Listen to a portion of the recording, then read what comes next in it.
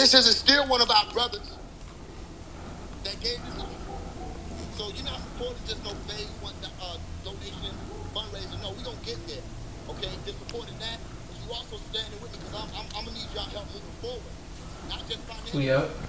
Things are changing around the world. Everybody that's listening, go get y'all green lights. You got the green light room. Go get your green lights. You understand? Yeah, mic check. Mic check. 1 2 1 2. Can you hear me? Yep.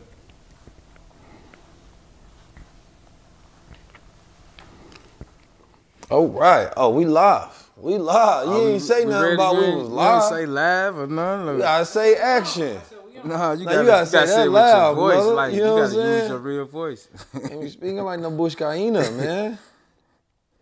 Yeah. All right, let me go ahead and drop this for the people. I thought we was still getting Let me ready. put the link in my link up real quick. 1 second.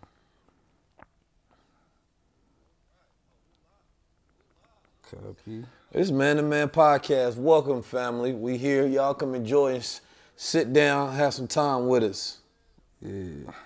Yeah, come rock with the gods one time over here. Somewhere on the internet is somebody hating that, you know, we some young black men being able to look good and do our thing. I know it. Oh, man, you know what they say about the haters, man. They see Jesus walk on water and say it's because he can't swim. Yeah, I know. You know how it go. Let me tell the people. We embrace it. You should try to put the chat on there on the TV. Good. Yeah, I think I can. I think I can. Live chat. How y'all feeling today? So what I'm looking over here. Hi, peace, family. Welcome to the Man to Man Show. It's your host, Steve Jones. And of course, I'm here with my good brother, the General. Yeah, 19 keys. The Revolutionary. Come on with it. The Equalizer. I'm just playing. But I'm here with my brother, 19 Keys. And today, we're going to get into a few different topics. You know, it's a lot that's been going on in the music industry as far as like the controversy, but instead of us picking sides or, you know, taking the side on anything that's been happening, I think today is the time to gain perspective and a different look. I want to talk about like what the ethical standards should be in the industry as far as artists goes, the media and the fans, you know? Interesting. I want to talk about self-optimization, you know what I mean, Myers-Briggs types. You know, just the customization of self a little bit. Self, yeah. The burnout of the creative. I think the world is burnt out. Yeah, well, speaking of the creative, I want to, let's kick it off with, I had a question, actually. Let me check my question real quick. Listen, y'all see me, make sure y'all come pull up to the YouTube. Make sure y'all go to YouTube, go to 19 Keys YouTube page. Pull up to YouTube. We're about to get into a really good discussion. You don't want to miss the jewels being dropped on Man and Man Podcast with my good brother Steve in the building, Steve X. Yeah. Steve X. Yeah, y'all pull up, man. We got a lot to discuss. You feel me? So make sure y'all pull up on YouTube. You know what I mean? Come on the YouTube channel, drop your name, tell me where you from, drop your questions. Let's get into this. Let's get engaged with it. You feel me? Right now on YouTube, pull up ASAP. All right? Yep. All right, boom. I think y'all ready. All right, we ready?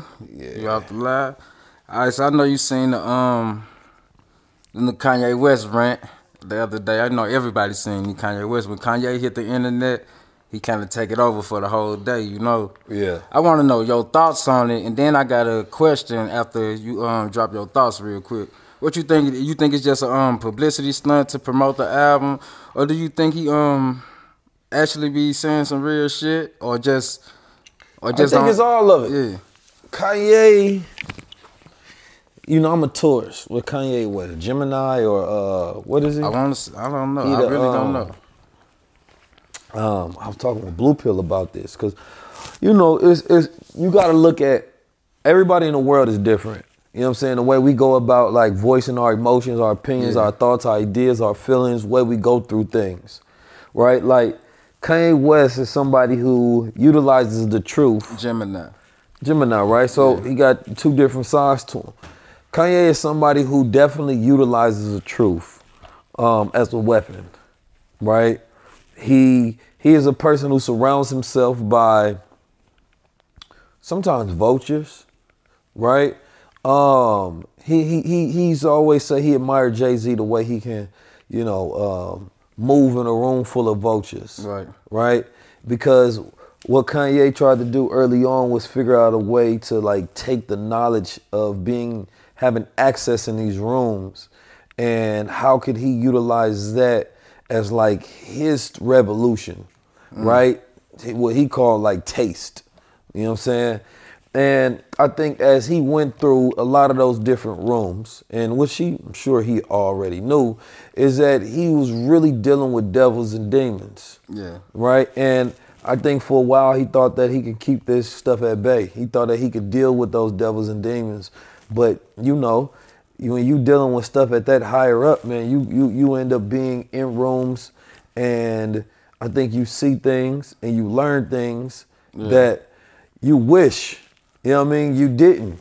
And all of the things that people ever said were true. Kanye West is somebody that I feel like it's a duality to him, because it's like, I'm a type of person where if I think about what I need to see Kanye West do, and he can do whatever he wants to, he's a grown man. Right. But we need Kanye on some building. Kanye West had the opportunity or still do have the opportunity to go collab with top black brands in the world. Yeah. He can go collab with Ace Lorenzo, Fear God, Daily Paper, you know what I'm saying? Society. Crown Society, Denim Tears. And he know these guys, I'm sure. But it's like, why not instead of just exposing the vultures that we know exist, because we've been had master teachers for hundreds of years. Why won't he highlight the people who actually doing doing good for the people? Why not be the opposite? Yeah. Right? And I think that would be the advice that I would give him. You know what I'm saying? That if I was around him, it's like, it's one thing to expose them. It's another thing to give exposure, right, to the culture. Right? And so I think our focus now has to be less of, exposing them and more about giving exposure to us. You know what I'm saying? Yeah. Like, I think that's the new game that I want to see really ran. I got my paintbrushes over here. All right, so when I see like the backlash against Kanye, everybody always try to bring up his medical condition or whatnot. They try to say, oh, he having another episode, and all the rah-rah around that. But I want to know, like, do you think we can ever get to a point in the culture where we not just chewing our artists up and we actually like giving them support around protecting the creative minds of the culture? Do you ever think it could be a point to that? I think, it's interesting. I think we got to look at it this way. Yeah. The creative minds of the culture. We all creative in this culture. I can't put rappers at some higher class because they were chosen, because it's a gatekeeper culture. The industry is a gatekeeper culture. I'm one of the most creative people on the planet, right? But the industry won't choose, to assist me in my mission, because my mission is anti their agenda. Exactly. Right? So I think sometimes what we do is we look at those who have been chosen by an industry, right? And I don't think they are the ones that need to be lifted up. I think the ones that haven't been chosen by the industry need to be lifted up, because those people oftentimes are even more creative, because they got to figure out even more different ways to be successful and independent. So they start becoming up with sciences and frameworks that's completely different. I think who the industry chooses, they choose some of the talented of us to prop up in position, because those guys are talented. Right. But it's mostly the unknown of us that are the most talented. And what happens is that we end up fighting, bickering, criticizing each other for the little bit of elevation that each one has. So somebody in the independent, you in the conscious community, well, I don't like this brother because he on this platform, so now I'm gonna rally against him. Well, Then the rapper, well, then this person is like, well, I don't like the rapper because the It's rapper it's get looks the, that I like should the be flag getting. agenda. Well, it's Same the thing. crab in the barrel mentality. That's all it is. But it goes to the shit. Who put us in the goddamn bucket? Anytime we fighting against each other, we playing their game and not ours, right? But to overly have an obsession, I think, with celebrity culture is the distraction, Yeah, from right? the real life problem. Not even just the real life problem, but the real life stars a lot of time. You know what I'm saying? Because we are underfunded people. When you look at what's happening, Elon Musk put out a tweet. He said DEI must die, right? DEI is diversity, equity, inclusion. Now, DEI, you know, I think in a lot of realms, right, it can do good because it can allow possibly black men and women to get positions that otherwise they would have been biased against. Because if you don't put in places and you don't put in these things to fight racism, racism just goes completely unchecked, right? The only time things change in America is through radical revolution, activism, policy change, right? It doesn't transform and evolve on its own. Right? In Wilmington, North Carolina, I went to go visit. There was an uprising back in the days, back towards Oklahoma, Wall Street days, right? This was during the time where black people were Republicans, right? Yeah. Because Republicans were more so the people that was rocking with us because we had bipartisanship where, you know, we was able to form political unions and work together and have power. Democrats literally started, right, as a party of white supremacy to oppress black people, right? But what they seen was we had a party to where we had our own and we weren't worrying about them. You know what I'm saying? Money was flowing. We had our own political movement. We had our own stores, just like on some Black Wall Street stuff. So, of course, the Democrats got jealous. Democrats get jealous and they started creating the propaganda campaign. The propaganda campaign was trying to get, you know, these whites to fear black rule. This is literally they put in the newspapers, the fear of the black rule. So what ended up happening is they stoked these fears through a propaganda of saying that they gonna take the white women want the black men. And there's one brother, he was edging it on. He said the white women want us. Yeah, actually, which he said they want us at a time like but that. He said it before that, but they took that clip, kind of like how they take it now. They take the clip of what he said, they put it in the newspaper. But at the time, white people was highly illiterate. Black people were more literate at that time, so they would put propaganda like cartoons out there, memes, if you will. And so, you know, this made all the white people mad. Long story short, they went in, bombed the black people, killed them, murdered them, you know what I'm saying, and destroyed that town, right? And history changes, and we don't get taught these things in school. Why do we have to learn them independent? Yeah. But anyway, I say all that to say, you know, the same thing that happened when you see with the two banks, right? Wells Fargo, the Federal Union, 50%, Navy Federal, 50% of people getting turned down even though they have the qualifications. So if you don't have active policy in place to stop racism, right, to stop discriminatory practices, to stop these devils from doing what they do, then they can completely go unchecked, right? And, you know, people can act like it's not happening until it gets revealed. So for Elon Musk to be the richest man in the world, so-calledly, right, to come out and have an issue with so-called minorities getting a leg up, right, whether it's in corporate, whether it's in some funding, whatever it may be, and have an issue with that, it's a tell of the signs that this is the bucket that they're trying to create. You know what I'm saying? It's another reason why, you know, we have to see this thing for what it is. We in a race. Yeah. You know what I'm saying? And if you don't see yourself in a race, you gonna lose. Now with Elon saying that, do you think that was his like way of getting those advertisers to come back? Or cause I really don't think that that's nothing to do with it because, you know, he got the money already. No, I think Elon did it the same reason he called stuff woke.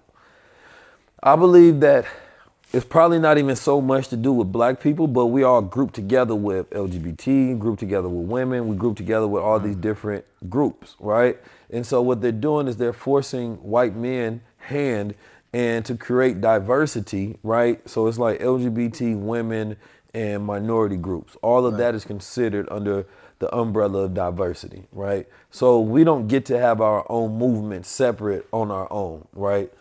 I don't want to be lumped in. Listen, I need my black man reparations, black women reparations, black family reparations. I don't need to be lumped in with all these groups. So his attack is against also like, these progressive movements, you know what I'm saying? Versus so-called them being in a conservative, more thought process.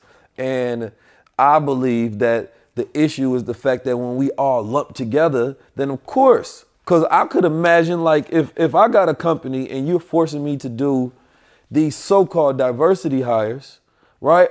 You might have an issue with that because you're like, well, I don't want to hire this person. And it might not be the fact that it's not just black men and women that's under diversity. It's like all of these groups, right?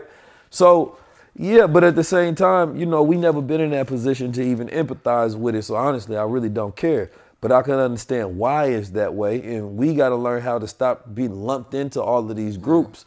And we got to stand on our own and separate, because if reparations come, it's going to come based on the oppression that has happened to a people based on specific circumstances, not some group think tank. Right. And I think it's just dangerous, period, to like, once you even heard those type of statistics, to even start believing them. And like, I feel like you can just give it your own family, start the family business, and get your emotion going instead of just playing into that narrative, because some of this shit be lies, really.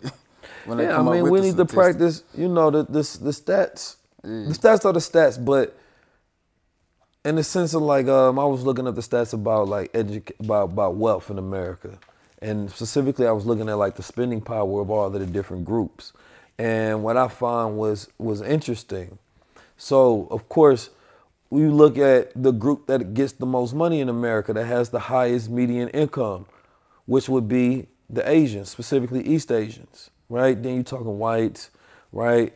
And then you got all these different people. So I'm looking at it because, these reports come often on TV. Black people getting 17,000 wealth, white people got 171,000.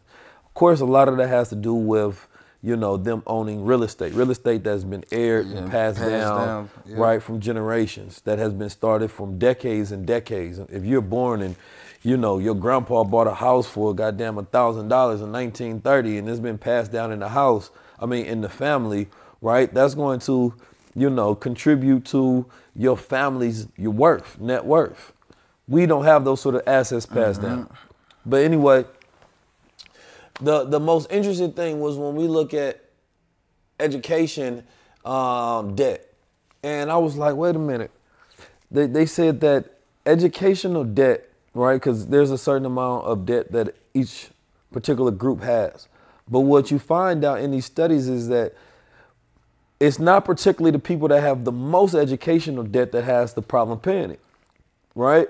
Because the more education actually equals more earning power, right? So they're not the people that have an issue. Then you look at who has the most education, who does the most reading, right?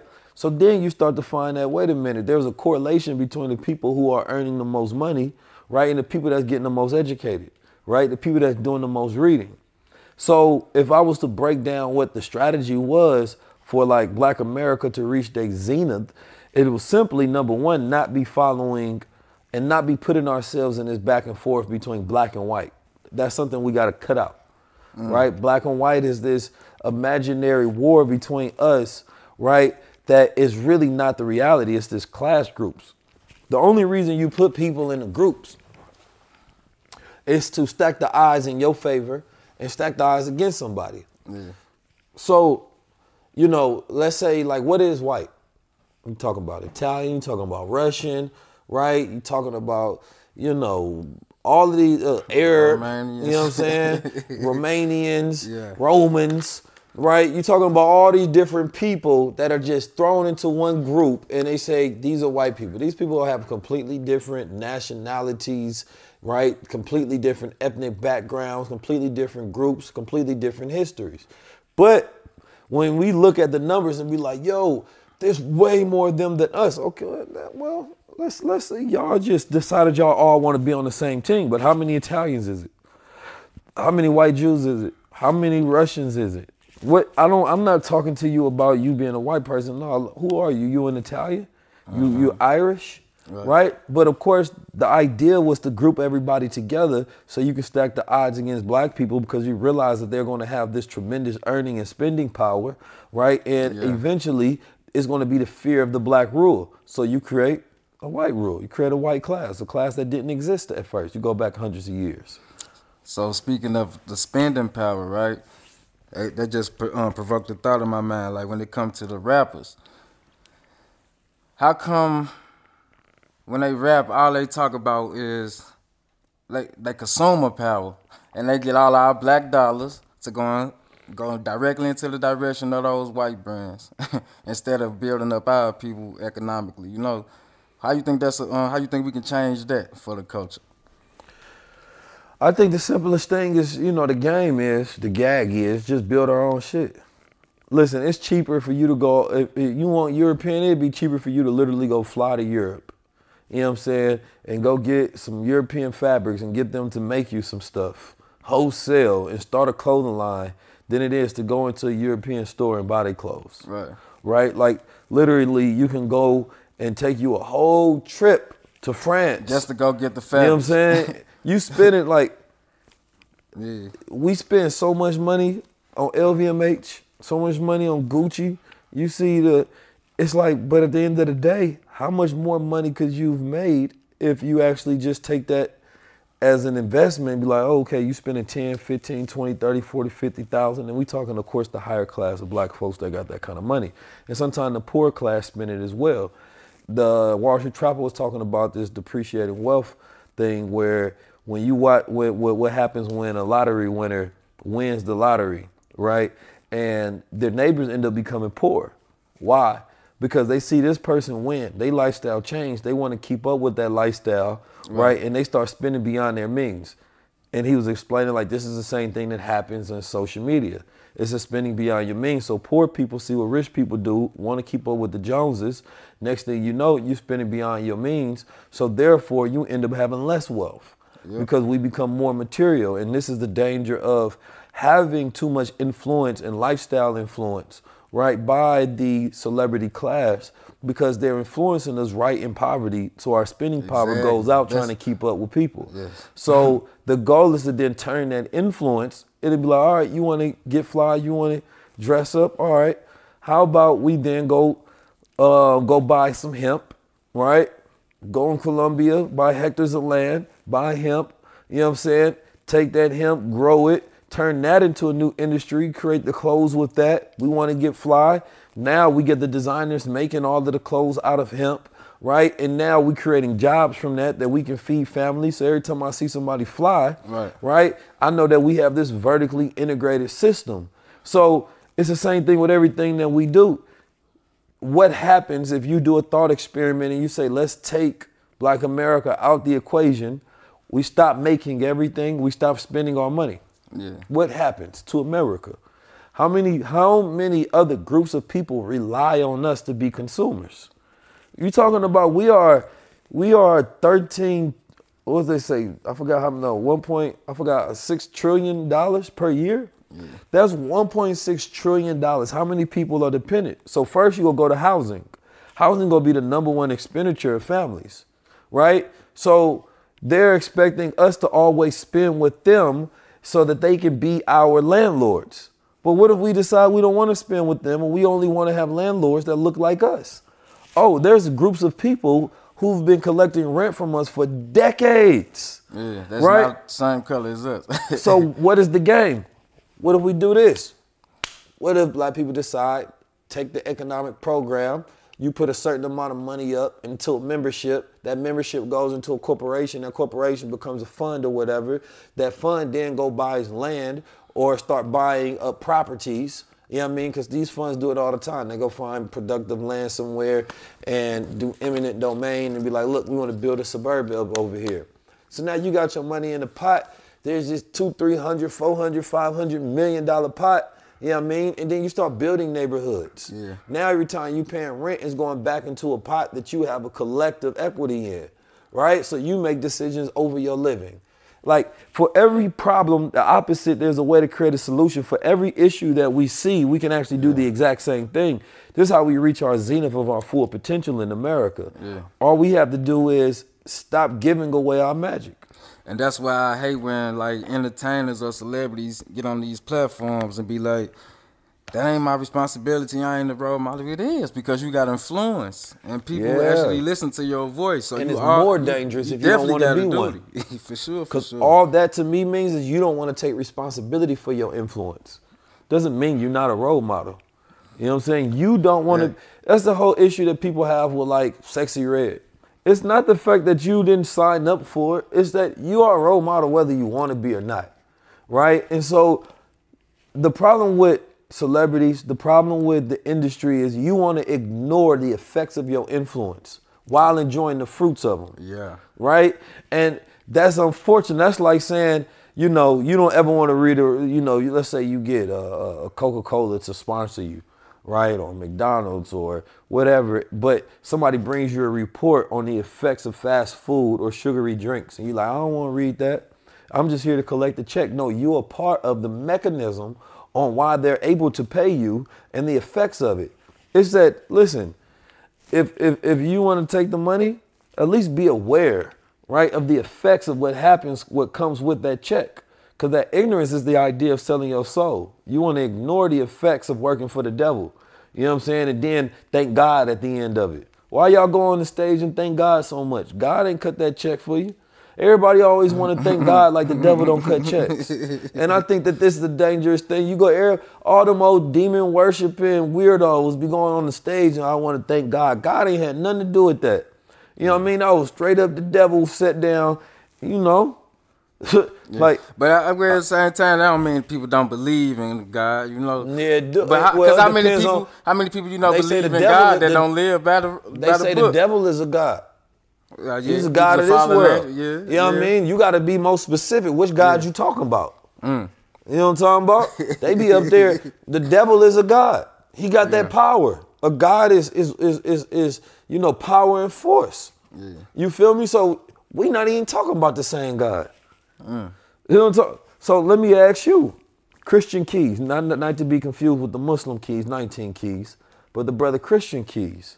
The brother Christian keys said that there's somebody in Hollywood, this nefarious character who everybody knows, you know what I'm saying, high up in the elite. Oh, yeah. And he said he had him on the casting couch asking for mouth. You know what I'm saying? He said he was calling all late nights, you know what I mean, trying to get him on the phone and do something strange for a rolling piece of change. Yeah. Now, we know the reality of it. The other brother said Diddy did that to him. He said he called them all up in the night and Brother Love was trying to be too friendly. What you calling me at 3 in the morning? There's a lot going on. Now, here's the reality of it. What's the question? I'm about to get to it, though. Like, Hollywood is going through an interesting time right now. Yeah.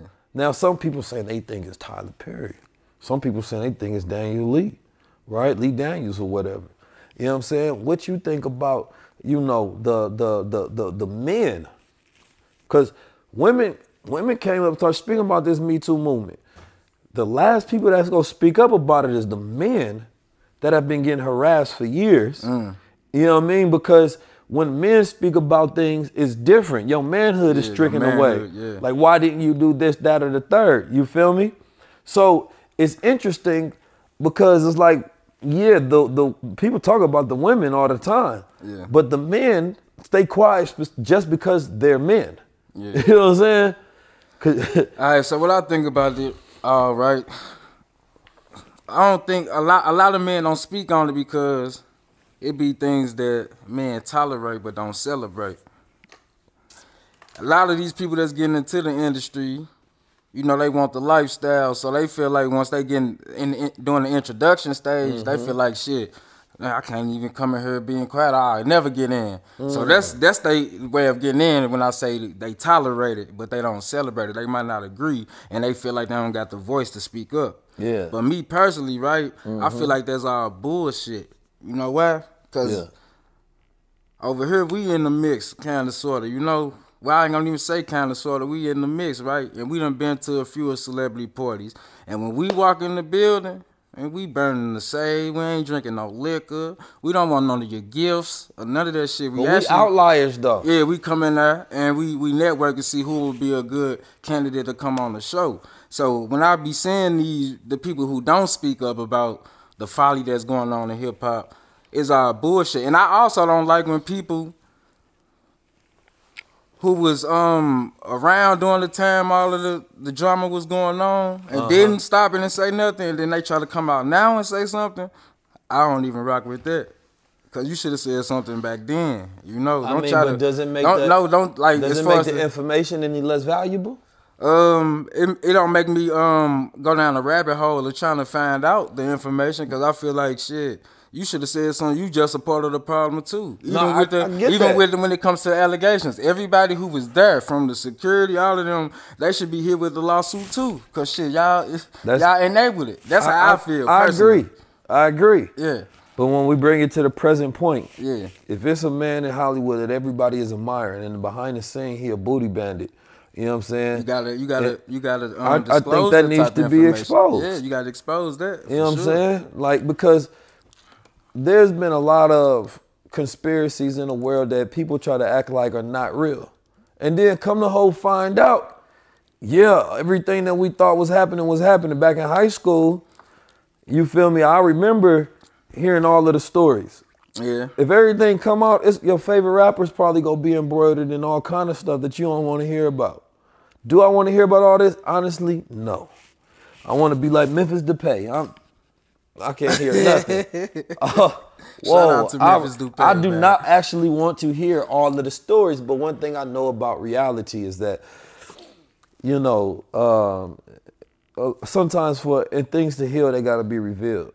You know what I'm saying? And, you know, I don't want, unfortunately, like our people to be seen as the villains, especially before, you know, their society completely gets revealed and exposed. Because we not nowhere equal on this board. Yeah. You know what I'm saying? We nowhere near equal if we really talking about, because the reality of America is that we're caught up as victims to be an effect of effects of effects of effects, but they're the author of the issues. Yeah. You all should go and watch this movie, Goodbye, Uncle Tom. Oh, man. I was just watching it like 3 days ago, no cap. It's one of the most horrific movies in the history of cinema, but it also is the most detailed, like... Yeah. Man, just thinking about it make my stomach sick. But because it's a pseudo-documentary that made it seem like it was shot during slavery time. Man, it's interesting. It's interesting. Y'all should go watch it. But the way that they show how they were breaking the slaves, the way they show the depravity and the savagery and the nature of these men, right, as they were bringing these slaves over. Yeah. Man. To think about my people going through that. Shattering the manhood. But I feel like a lot of them guys, like you said, in the industry, they don't speak only because, like you said, if they was victims, we would judge them. We will judge them and look at them like their masculinity like that. And that's because what if they didn't act like? Yeah. And here's the thing, and this is one thing you know that's true about the stuff. Is like these guys sometimes they be broke, right? They come in the gang. You ain't got goddamn $15 to their pocket. They get into acting class. They go through their whole life to have a dream. You know what I mean? They see somebody who they think is a hero. You feel me? They go in there to the audition. They so-calledly get the role. Then late night they get yo, who is this? Get out the bed. You know what I mean? And they tell me some, what's up? What you got on? Whoa, who is that? Who are you calling me like this? You feel me? What is their next step? Number one, a lot of times they don't have a platform until they're on. Yeah. Who they're gonna tell? Who's gonna care? They get blackballed. Right now, they're just another story on YouTube. Yeah. Right now, nobody wants to work with them. So in their mind, this is the type of stuff that goes on. Right? So I believe that this is like, we looking at it from a manhood perspective. Like anybody try to play, you know what I mean? It's over for you. But, you know, you got to understand that, like, everybody's mind is, I'm a very empathetic person. That's my traits of my human design. I really try to put myself in other people's shoes. I don't speak from what 19 Keys would do. I just know that there's different nuances of different people on this planet. And, you know, person's circumstances, spirit, mind. Sometimes a person can do something that's out of character, and then they snap like, whoa, I was really like lost in my mind for a second. America is a sick place like that. We in the lab, and it's experiments all being ran on people all the time. This is why so many people start doing drugs. Yeah. You know what I mean? This is why the industry flushes out so many people over and over. They got to get high to numb the reality. Same thing will happen in the streets. All right, so boom, speaking of that. Solomon, you do me a favor and grab that box right there. I don't want to show my socks. Yeah, when you say some of the people, they start getting hooked on drugs and getting numbed up or whatnot, it reminded me of this situation that's going on with the good brother Kodak Black. Yeah. Now, before I get into his situation, I would like to tell the viewers, like, I'm a Kodak Black fan. I actually understand and empathize with his story because I used to be. It's funny. I thought you was going. No, 1 second. No, I didn't mean to interrupt you. I just thought you was going to talk about your favorite rapper because she did so good on her sales. You know, who's my favorite rapper? Nicki Minaj. Man, you was bumping that all week. Cut it out, man. Bro, and we keeping it real on this show. Nah, we keep it real. We keeping it real on this show. If we don't keep it real, he's capping, right? But he's a big lot. He don't call himself a Barbie. He call himself a Ken. I'm like, bro. Get the fuck out of here. You said men can listen to Nicki. I said, Blur, I ain't got nothing to do with that. Cut it out. Let's get back to Kodak Black, right? So the good brother, like I said, I empathize with his story. I empathize with his story because I grew up around so many people like Kodak Black, you know, who just got that street nigga mentality. No matter how many chances you give them, they can go to jail, come home, do a little good, and then they'll fall back into the old cycle and have to keep restarting, you know? Yeah. And I don't like throwing those type of people away because it's like obviously that they got a gift and they got impact and influence. They got a mind. We seen them accomplish many things, but they get distracted again. But I want to know, instead of me, like I said, I don't want to like take a side on this. I want to talk about when is it a time to like stop giving people grace in order for them to grow? Or do you ever think that is there ever a time to quit giving people I think grace? When people stop listening. When people stop trying to improve and they stop listening, that's when no more grace can be given. When you become so fully aware of what the problem is and you decided that you want to continue to be the problem, there's no grace to give them. And I'm speaking from experience of like knowing people in close to my life, and I'm talking to them, they asking me for help. And they don't want to listen at all. Completely shut down to listen. Yet they start acting like they listening. Yeah. Because they know that's what I want. I want to have hope that they can change. But in their mind, they know they ain't got no hope for themselves, that they've already decided to be on this fence. Right? And then that's when it's like, oh, I gotta give you the rope to hang yourself. Yeah. What you gonna do with it now? You ain't gonna have to keep bluffing me with it. I've done everything I humanly possibly can do, right? Now everything is up to you, and sometimes you gotta let people go to rock bottom, right? Because once you get to the bottom, then you can only go anywhere from up. That means any improvement, now you start making it, but at some point in time, it ain't no more grace when a person stops listening. Now, I know a lot of people who keep reaching rock bottom, right? And like I said, they'll come out and they'll accomplish more things, right? But I want to know, like, why do black people specifically always got to go through the most traumatic shit in order to change? Or decide to change, you know? It's not a specifics to blacks, though. No, but I want to generate the conversation toward my people because I really can't relate with other people, you know? We not... I just don't. I mean, I'm just saying, like, it's not just. It's a human nature thing. Yeah. You know what I'm saying? Like, we all different, right?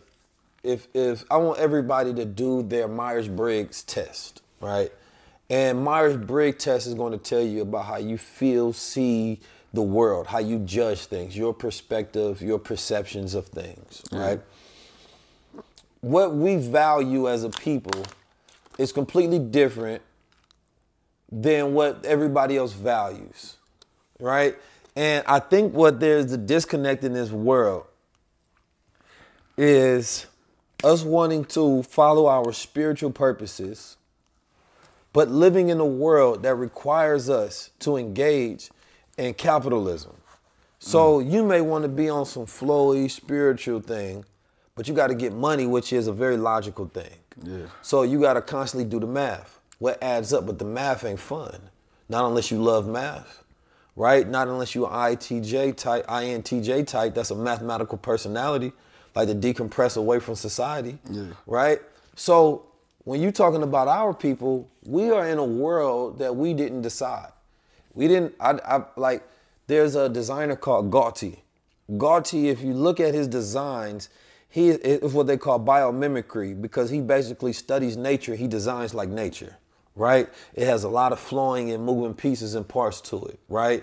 And in America, they design with fours, right? They take, you know, the 4 dimensions. You got the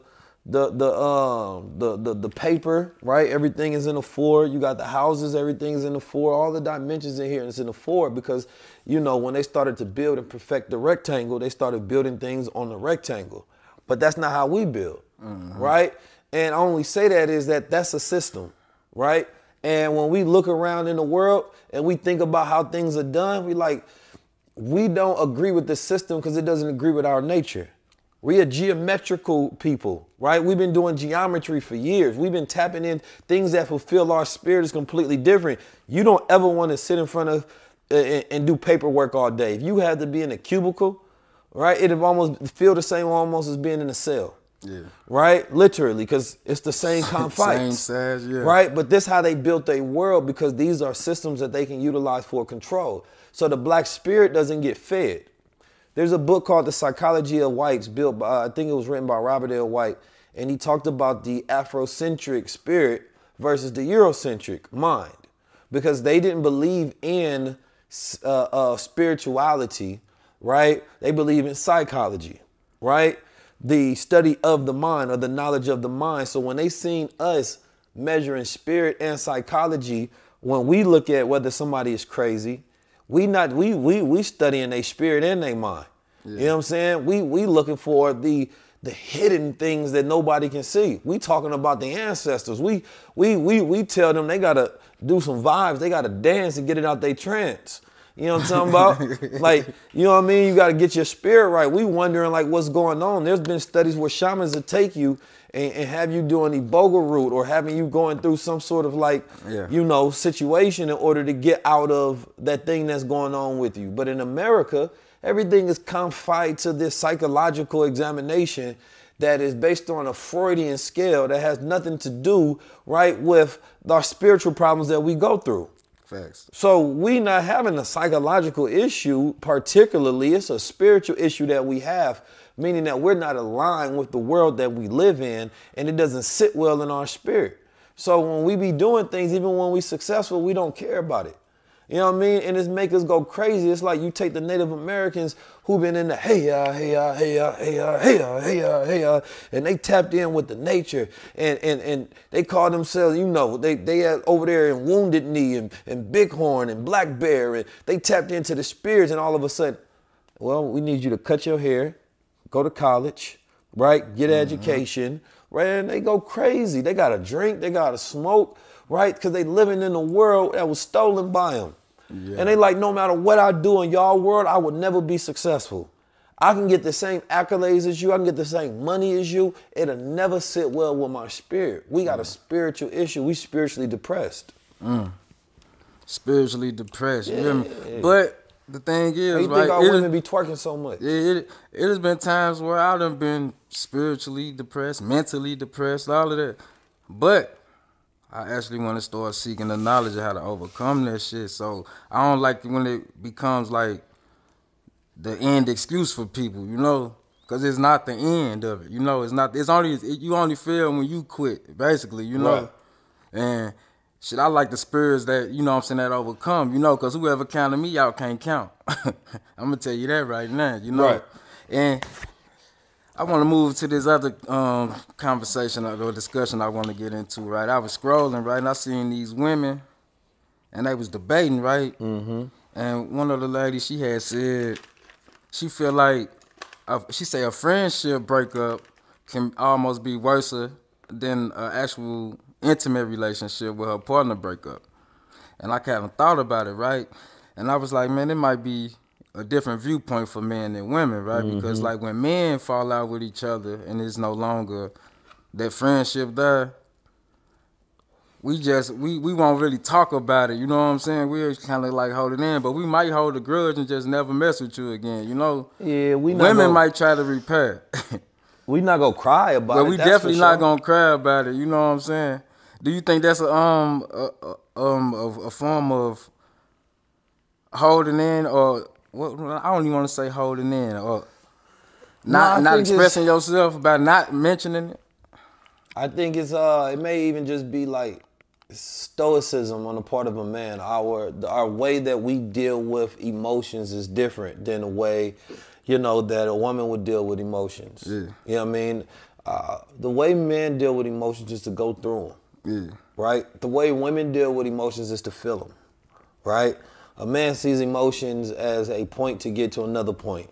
You know what I mean? It's like, oh, I got to swim. Like the emotions is like the ocean. I got to sail through these oceans. It's going to be rough seas, rough waters. And then I arrive on the shores of this destination and I'm finally through it. A woman goes through emotions for the point of going through them. Yeah. She wants to feel it. And she wants everybody else to feel it. Yeah. I'm in a storm, feel the storm. Yeah. You know what I mean? She might not go straight to the beach. She go circle around a little bit. She in the rain, you know what I mean? Like Notebook, you know what I mean? Or like how them R&B guys used to be, just in there like, oh, I'm going through it. Man, like, look, listen, fuck, bro. You know how you go through the rain without an umbrella? We running, we trying to hurry up and get through. We don't go through the rain to feel it. We go through the rain to get dry, right? And that's how we express emotion. So, but it's different when you're dealing with a woman, because during that time, a lot of times, sometimes a man don't want to become emotionally numb, because he sometimes is so ashamed that he lost a thing that he know he should have been better than to let go, right? So he wants to feel it because he knows that he has been so emotionally numb. He practiced emotional numbing so much that this is what caused him to mess it up in the first place. So when men finally do let the floodgates in, right, and they on them oceans, they like, oh my God, I'm tripping, babe. Have you ever had a friendship that you lost that was like a little painful and shit? For surely. But you know, it's like the way I process it, you know what I'm saying, is through work. You know what I mean? Because I have to find it, because I never lost a friend for no reason. Right. It has to be a reason. I'm a tourist, so if I let you go, you know what I'm saying? You like a balloon with helium in it. I ain't never getting you back. I'm the same way. I'm a Leo. Our biggest quality or characteristic, I should say, is loyalty, which is a gift and a curse, because we might be too loyal to the wrong shit. But it's like once we fall out, man, you can just kick rocks. We ain't no reconciling it. It might be a grudge to a certain extent, and like I'll never let you back in my life up to a point where you know anything personal about me. But I could be mutual with you in the public. Unless you family, I'll tell you the truth. Like I fell out with Diamond before. Yeah. You know what I'm saying? And I think it was just lack of communication. You feel me? But that's like family. Like we grew up from like children. Yeah. You feel me? And I just remember like same thing with H1, my older brother. Like, you know, it's mostly because he'd be in and out of jail and things of that nature. But the reality of it is like I had to go through the whole 19 Keys journey without the two people that was with me the most right before it. Right. You know what I'm saying? Every single day I'm with them. We building, you feel me? Like we dreaming about things, envisioning things. And when the moment really crack off, I got to go through that whole journey by myself. You locked up, you feel me? You're putting my business out. Man, everybody know you locked up. Everybody knows you was locked up. You know what I'm saying? Everybody know this. Go ahead, man. Yeah. No, but real life though. So like, I think that was one of my things. It was like, but I rationalized like a lot takes me through those journeys on purpose. Whatever it was, I was supposed to go through those reflections and that becoming by myself. So when I can find reason, right, it doesn't stay an emotion. That emotion doesn't stay some like oblong and shapeless thing. That emotion forms into a point. And that point comes to an understanding. And that understanding I can utilize as information on what to do next. It becomes a lesson, right? So, you know, like Dr. B said, he said, when you look at an L, You know what I'm saying? The L is pointing right. The L is a direction. Whether it's love, whether it's loss, whether it's a lesson. That You boy talk to good. me. That boy Talk good. to me. You know what I'm talking about? Talk to me, man. Yeah. That's all it is. Yeah. Okay. Oh, I had another little. Something else happened this week, man, in the industry, man, that I wanted to get into. Man, so much. It's so much going on, man. Like I can't even keep up with it sometimes, you know. So what you think about that new Nicki album? I've been hearing you listening to it, bro. Like for real. Bro, I know you wanted to talk about this. That's why I brung it up to give you the opportunity. Nah, but for I real, ain't listen to it. Speaking of Nicki though, what I want to talk about, right? I want to actually salute Nicki Minaj, right? Cause she actually did something that I wish all the people who got the influence that she got should do. Yeah, what's that? I seen one of the journalism, Elliot, what's his name? Elliot Wilson? Elliot Wilson was complaining because he did an interview with her for the album release or whatnot, like for us all of that. But he was mad because she got more attention going on the streamer Kai. I don't know how to pronounce his Kai name. Cenat? Kai Cenat. She went on his platform to promote her album and damn near broke the internet. He had the highest streams he ever had with her on it.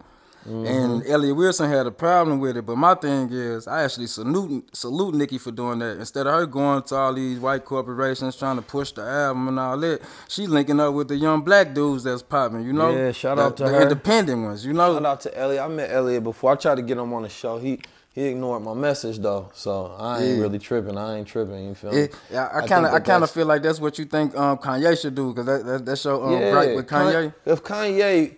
If Kanye want to get the coaching back, man, all you got to do is come on High Level Conversations. That's his whole PR plan.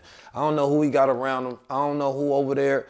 All you got to do is tap in with the keys, and that's what it is. You feel me? Yeah. Listen, I'm going to give y'all some more game. Rappers.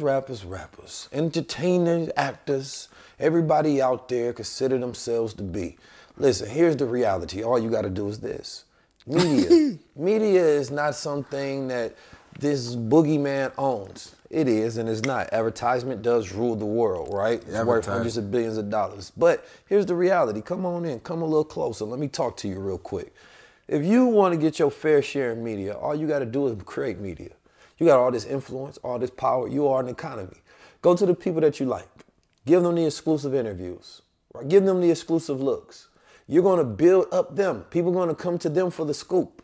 People are going to come to them for the news. Now you're getting the messenger with integrity, right? So now we get to actually tap in. You feel me? To make sure that you can build up your own media personalities.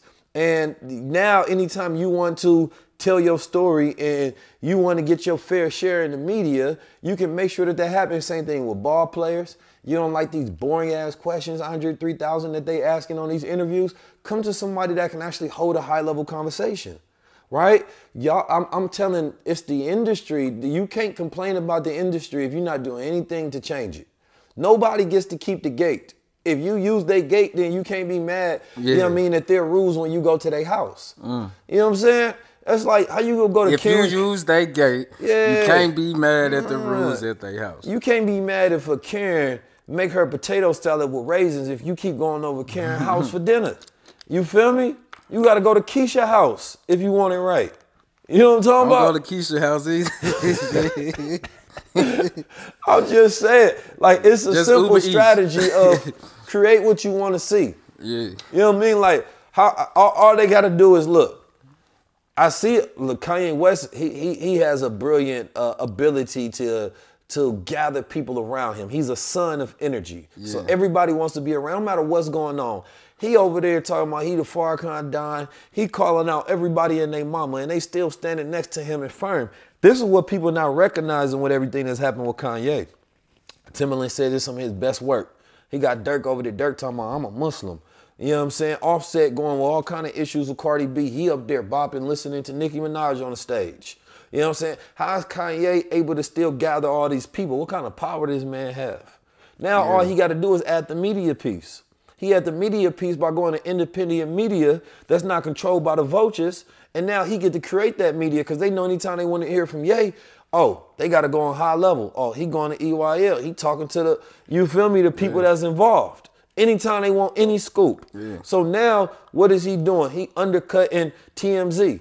You know what I'm saying? He undercutting anybody that he feels like doesn't represent him in that right light. And I mean that from all Hollywood. Yeah.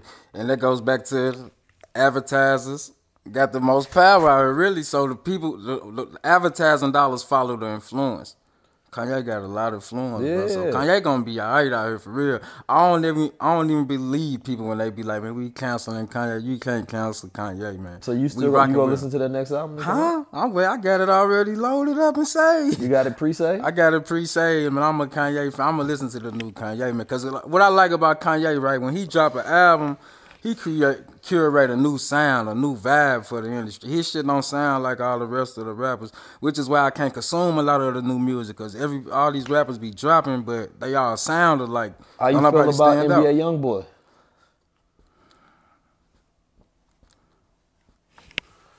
You listen to NBA Youngboy, you think his music hot? You like the antics that he be involved in? Youngboy. Keep it music-wise. Music-wise, I don't feel like it's necessary for the culture. Especially because his demographic be the adolescents, man. Them be the guys that I even like talking to the most, the adolescents, because the guys that's in the street at that age, they damn sure don't need to listen to NBA Youngboy. That ain't doing nothing but fueling the pipeline to prison. You know, if you ask me personally, because of his content, they need to be listening to that new 19 Keys album that's about to come out or some shit like that. You said something. Nah, for real though, because it's like, at that age, bro, like you can make one decision that off course the rest of your life. For real, My nephew loves And NBA Youngboy got the bag. He up in the mansion somewhere chilling. He talking about doing all this drilling shit, but the man on house arrest. He not doing that. Literally, he can't. Literally. So for you to listen to that music and let it evoke emotion into you to be a hood nigga or a street nigga, it's crazy to me. I don't feel like that shit is necessary right now, especially for the young black man. So me personally, I don't listen to NBA Youngboy. But he do got a few songs that I do like. I was about to say, I know I heard you listen to NBA. He got a few songs that I do like. There's a lot of artists got a few songs that I like, but that don't mean that I actually rock with the character of these artists, you know. And that's just my honest opinion. All right. So, cause when I was during Fashion Week, his manager, you know what I'm saying, told me that they wanted me to go up to Gravedigger Island, or Mountain rather, and talk to him. We didn't get to do the follow-up. I'm waiting on to see. But I wouldn't mind going up there talking to him. I feel like the biggest issue that I see in the culture is we just don't have good consultations. We don't have good consigliers. We don't have people that can just give us some game. Look at Jonathan Majors. What Jonathan Majors said to that woman on that tape wasn't the worst thing in the world. I think his speech was incredible. He said, I am a great man. I got great things going on. You know what I mean? He said, look what I'm doing. This is important for my culture. I need a woman, you know what I mean, like Coretta Scott King. I need a woman like Michelle Obama. I am a great man. And the last week, you was not being a great woman. You was drunk. You was acting stupid. I don't like that. We need to get it together. You know what we are living in. We are living in this man's world. The problem is, he was talking to a white woman. Tragic.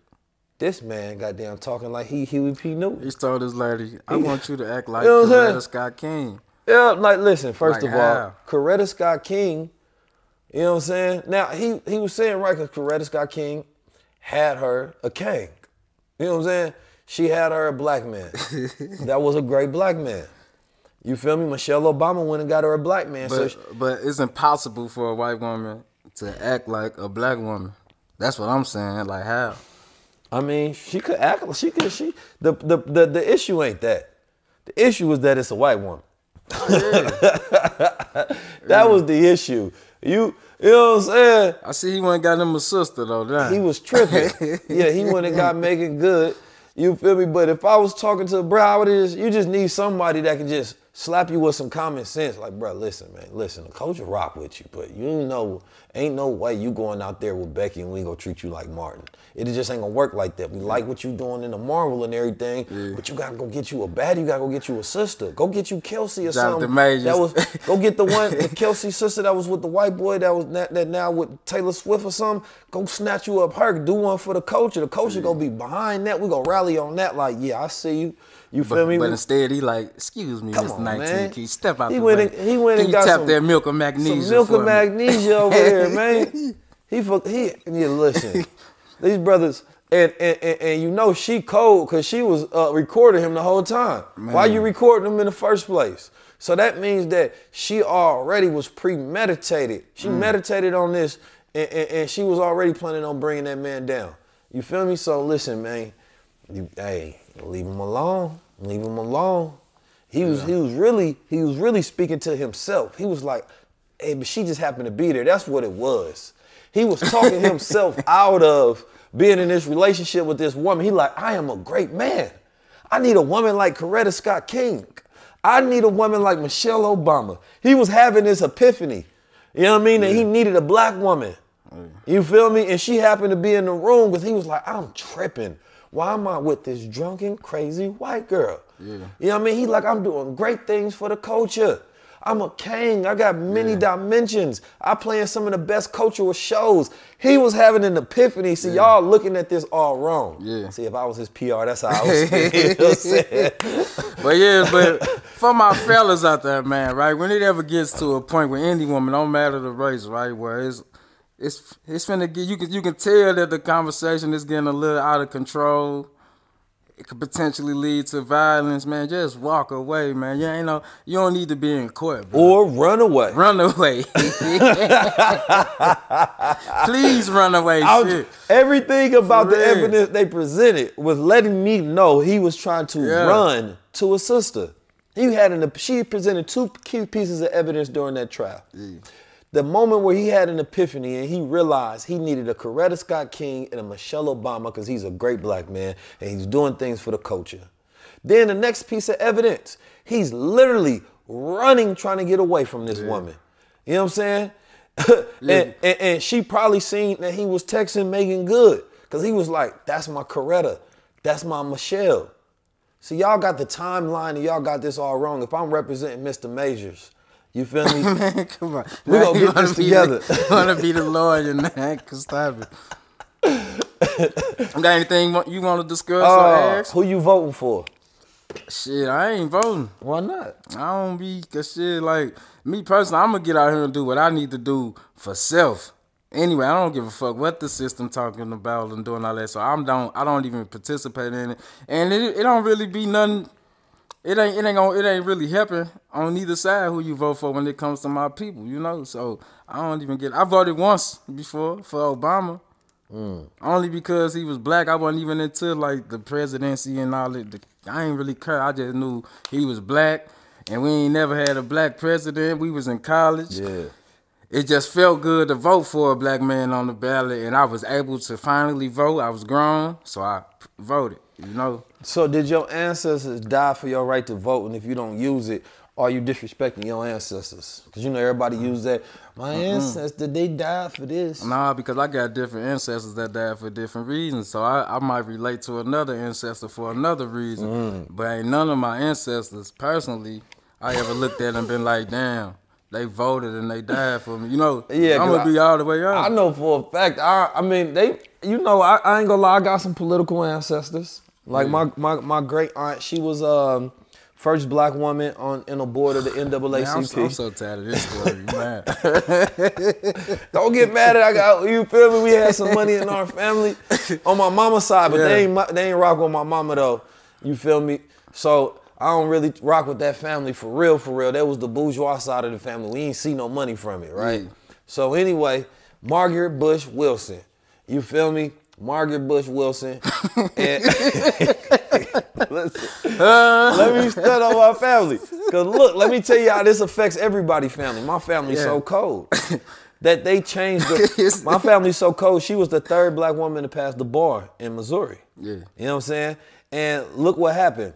There was codes at that time because my grandpa was he was in real estate. Great grandfather. He was in real estate. And he owned a bunch of real estate. He was a real estate agent, and he would sell real estate that was in white neighborhoods to black people, but there were these codes at the time that were discriminatory that say black people couldn't own in certain like zip codes in certain neighborhoods, right? So what did he do? He sent his daughter to be a part of the case to go to the Supreme Court and help funded it. so that black people can be able to shop and live in whatever neighborhood we want to. And what happened? They won. You feel me? Like, so for me, revolution, if I go back in the family and I think about it, man, it's about employing your money and your education, you know what I mean, to make change. That wasn't something that was changed through in a vote. That was something that was changed by a black man that was affluent with his money and went and got a law change by putting his daughter in position, and they stood on business. You feel me? So when I think about voting, that's the type of ancestor I'm thinking about literally in my own family. You feel me? Like, nah, it wasn't no right to vote that got that change. You feel me? It was education and money, spending that change, standing on what you stand on. So when I think about an ancestral history, you can pull from different lineages. You can try to create you a lobby pack. You know what I mean? You can form a corporation. Corporations can speak with their dollar. You know what I mean? Because a corporation can't vote. So legally, that's how it works in America. It's different ways that we can strategize to get different outputs. Come on, talk to me, man. Just letting you know, my ancestors been on business. Yeah. And listen, they be trying to tell me. So is you voting this year?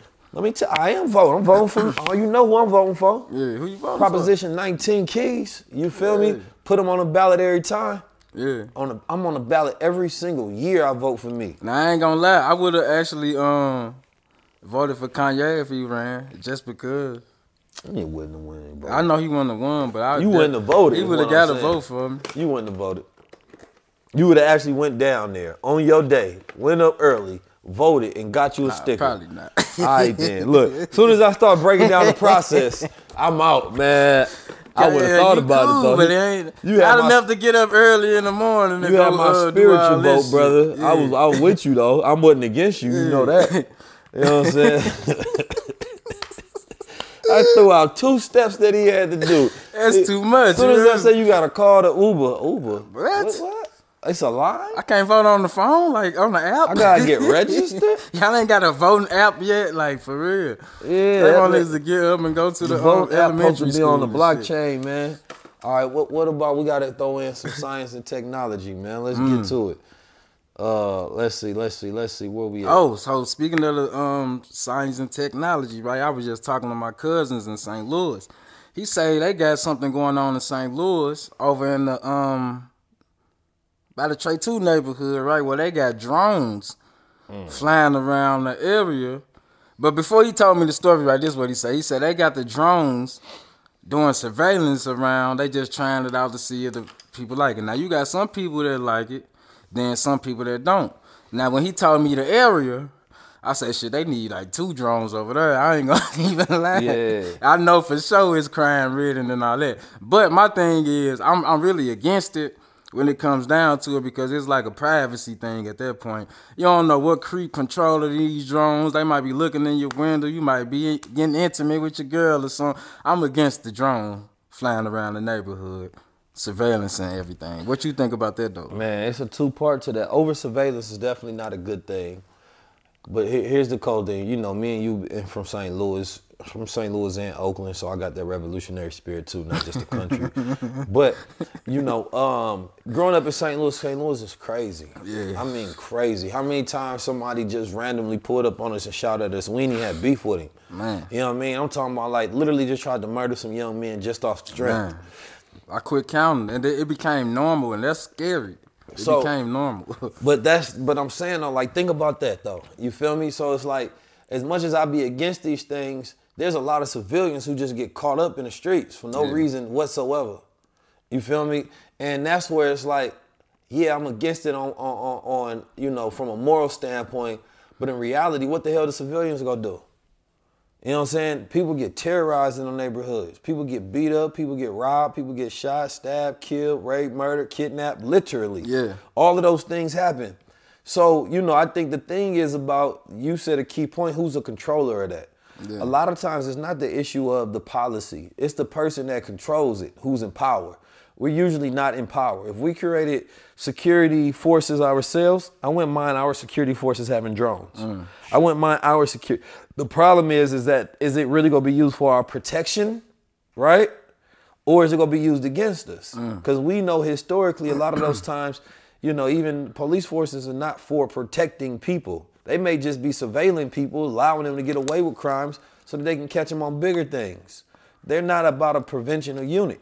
You know what I mean? So if I believe that the gang would be more so having private security, you know what I mean, that's for the people that look like us, that's people that's from that neighborhood, so that they can deal with things and prevent things from happening. Not allow things from happening, then go lock people up, because your mama's still getting killed. You know what I'm saying? Your grandma's still getting, you know what I mean, terrorized. Your son's still getting beat up on the way to school. So I believe that, yeah, they need some sort of tough solutions over there. You know, of course, changing the lifestyle, changing up, like, the quality of life for the people and going to the root of the issue is more important than surveilling the effects of the issue, of course. You know what I'm saying? Because those people are uneducated in those areas. The quality of life is low. The opportunity zones are low out there, right? And there's so many different things that need to take place in order to prevent that from happening that aren't strategies in place, and they're not spending those millions, tens of millions of dollars in that budget to change. See, now, if I was in St. Louis, right, and I would have heard that story, right, and the area that they chose, like I said, is very crime-ridden, I automatically would have thought it was, like, an agenda against my people. Because why these drones ain't in Wentzville or Ferguson somewhere, you know what I'm saying? Why they specifically come right here on the south side to this crime-ridden neighborhood telling me they gonna fly a drone? Well, I mean, you just said it, though. Didn't you kind of just answer your own question in that? Yeah, I mean, yeah, but still, though, that's why I would have been like, nah, I'm against the shit. Like, I don't If know. you go to Beverly Hills, drone. you're not about to see no police going up and down. When you locked up, you see security guards all the time. It's to remind you in prison. Creates a captive mentality. You know what I mean? It makes you think that there's crime happening, so crime starts to happen. You know what I mean? Any over surveillance and over police neighborhood, you go catch more crimes. You go take that out to suburbia, you go take that out to places that they literally want to catch people doing cocaine or something like that nature. It's going to be a lot more people getting locked up because those are the type of crimes that happen in their neighborhood. So we know that it's not that black people do more crime than other people. We're over policing, over surveillance more than any other people, and the conditions for those crimes to happen, right, are more prevalent in those areas, right? So you are correct in that area that they strategically designed. Let's not forget that. Yeah, but you know, that's where we at in 2023 is to let people know what time it is. It's like, bro, listen. You ain't even really making no money on what you're doing. It's fast money, but it ain't money that's gonna sustain. It's gonna be money that allow you to feel like you're doing something next to somebody else who ain't doing nothing. Shit, and the streamers making more than the rappers nowadays. You can really like be on the phone in the house, safe, with the family, streaming, running up M's for real, instead of risking your life jumping in these cars. You ain't got no license. Everybody got guns. Everybody got the same mentality. Let's rob or shoot these niggas, and you're going to jail. You can't do nothing now. You can't make no income. It kills me how people will go to jail and work for $7 a week, but won't work for $20 an hour when they free. When you know you was locked up, you know what I'm saying, and you had to clean drawers, and you had to, you know, and you realized like the crime didn't pay the way that you thought it did. Was it worth it still? Hey, I'm gonna be honest with you, right? I went to jail a lot of times, right? The last time I went to jail, I was facing a life sentence, right? And I used to sit, I fought this case, I sat in jail for like 3 years, right? But every night I was like chastising myself, like, really, Steve? Is this the end? Like, think about everything that you did in the street, the fun, the good, the bad. This how your life story gonna end? Just to sit in this cell, like everybody that you done celebrated with, they ain't not here. No, that couldn't have been the end for me. So what I started doing was reading self-help books, reading financial literacy books, writing my book, coming up with a plan. I had to get ready for 2045 in my mind, you know. And I only wanted to talk positive shit. Don't come to myself with that. But no, I couldn't, like, it wasn't worth it, bro. Like, the street life wasn't worth it at all. And then I was seeing guys who was in there older than me and younger than me, and we all in jail. Like, come on, now, you 60, we sitting at the same table, bro, trying to do crime. Like, no, this ain't the move. I can't be in here 60 and 70, you know, for real. So it was definitely not worth it, bro. It was like, I was actually mad that I even got programmed by the system to even get involved with crime. Because I read this book called, what's his name of this book? It's called The New Jim Crow, where he was talking about mass incarceration. But the way that the author broke it down, when she was telling me how the hood was strategically formed by the government to put us in these situations to create crimes, the welfare, however. I was just looking at my life and all my friends and my peoples, and I'm like, damn, like I ain't feel too bad no more. I'm like, oh, this was like this. They programmed me to think like a criminal.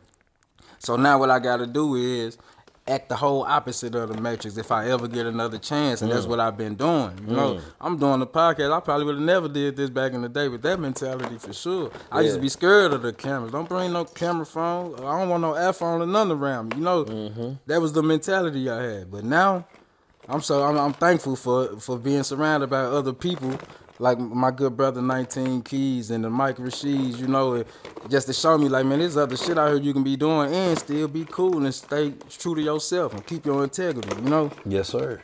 For real. Steve X in the building. Steve, when you gonna take your shahada, man? I'm gonna take it on the day that I'm ready. Cause I told you, right, like, look, nah, go ahead. You go ahead. You go. Nah, that was a joke, but I think that in all seriousness, life ain't never over. I don't know who needs to hear this. You know what I mean? Life ain't never over. And you don't have to be, you know what I mean, who you was yesterday. Sometimes we start thinking about who we was, the expectation of the people around us, who they think we're supposed to be. And we believe that we have to stay that image in order to stay true to self. Not realizing that that very image that we become, you know what I mean, is already against who we truly are. And this is why we feel so much guilt and shame. If you have 1,000 years of reflection, you know what I mean, where do you come to? What culmination of thought do you get to? The thing about thinking is thinking don't have time. You know what I mean? Like, the one thing that never stops is time. The experience of time in a third dimension, how we experience things is different. It really depends on if we're enjoying life, whatever's going through, but in your mind, you can go through 1,000 years in reflection, right? You can think about what is the consequences of where ultimately you're going to end up in 10, 20, 30, 40 years. Yeah.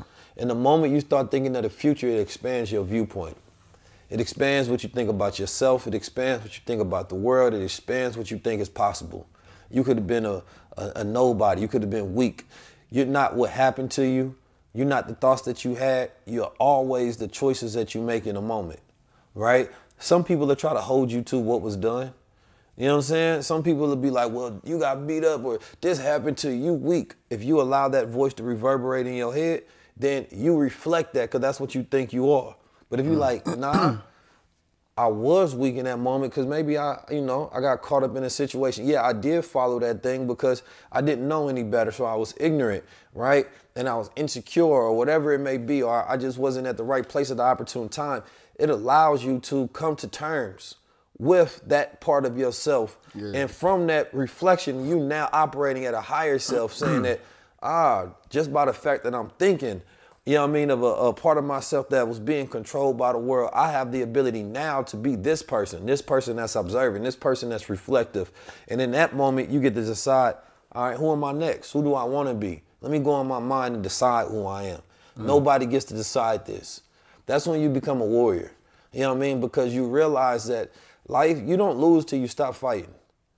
You know what I mean? You don't lose until you stop fighting. But you got to have something to fight for. You got to have something to fight for. When the moment you stop fighting is when you lost. When you see a man that no longer,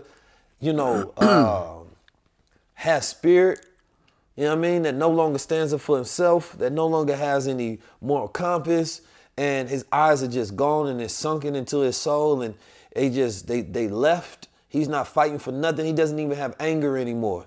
You know what I mean? Because he don't have passion for nothing. Yeah, the eyes are gone. Man, I'm gonna tell you one thing. That's when you lost. Something woke me up one time, right? I remember I was going to the doctor, right? I had been shot and I was healing up. Now this was probably like my second time getting shot, right? And when I went in there, the doctor, you know, he was like giving me the updates or whatnot. Now, he was just basically just to see if I healed correctly or whatnot. So this what this a particular appointment about. So I had to raise one of my pants legs up. He was like, "What's that, Mark?" I say, "Man, I've been shot prior to this." He say, 15 cents. So look, no cap, right? So look, I'm like, I did what you did. I say, man, what? I kind of thought about it. I said, no. I said, what 15 cent mean? Because, like, is he cracking the joke, right? He said, 15 cent. He said, that's how much. He said, is that how much your life worth? I'm like, hell nah. My life worth way more. It's ain't no number on this. Like, I'm priceless. That's why I'm getting smart, combative with him, right? He said, no, 15 cents is how much one bullet costs in a box of bullets. 15 cents. He said, I know your life is way more valuable than that, bro. Be careful out here, right? That changed my whole outlook, bro, like on the streets, bro, after I left out that doctor visit, because that was like some real shit. A lot of friends that I've lost, all it took was a 15-cent piece of metal to take them off the planet. They can never evolve. I can never see what they would have evolved in or grown into ever, you know. They just made them out like distaste for the whole lifestyle, you know. 15 cents. That's my story on 15 cents, man. Pass it along, please. Thank you. I thought he was calling you 15 cent, like 50 cent. For real. You know, once you start to value your life, everything changes. But we go so long with being used to being devalued, you know what I mean, through everything that we go through, you know what I mean, and it's up to you to put on the value of your life. It really is. Man. You know what I mean? It's up to you to put the value in your life. I think we live a very spoiled reality, and I think this is the problem with most people, is that we're now too spoiled. We're so spoiled because we can do anything we want, but people don't want to do anything. We live in the greatest time to be alive if you love what you do. You live in the greatest time to be alive if you want to do something you love, right? But how many people really choose to maximize their time? How many people in life really meet? How many people really reach their zenith? You know what I mean? How many people reach their maximum goal and their goals and their careers and their love life and in their bucket list, and they live at the edge and they optimize self? How many people spend obsessive amounts of time thinking over what they need to do and excessive amount of energy executing those thoughts? It's only a small percentage of people who truly take advantage of life. A small percentage of people who wake up and really live. The rest of the people, we watch them. We watch them. So the question is you want to be watched or you want to be doing it? So we got to stop operating from this place of being so goddamn spoiled with the ideas of what we can do, and you got to actually experience it. Because we fulfill with just thinking about the potential instead of living it. It's the Peter Pan syndrome. Nah, live it. That's the only thing that matters today. Live it. Just live it. Live it. And on that note, we're going to end the Man to Man podcast. But before we get out here, I want to tell all the viewers, thank y'all for tuning in to this episode. Please tell a friend about it. Don't forget to hit the like, share, and subscribe button. Don't forget to hit the like, share, and subscribe button. I'm going to run it back. And also, y'all can check us out on High Level Conversations. Follow my brother at 19_keys. And follow me at Steve Jones, AFNF. All family, no friends. Y'all want to bid on this painting? Send me a DM. Send me a DM. Yeah. Who want to bid on this original classic 19 keys? Let me know.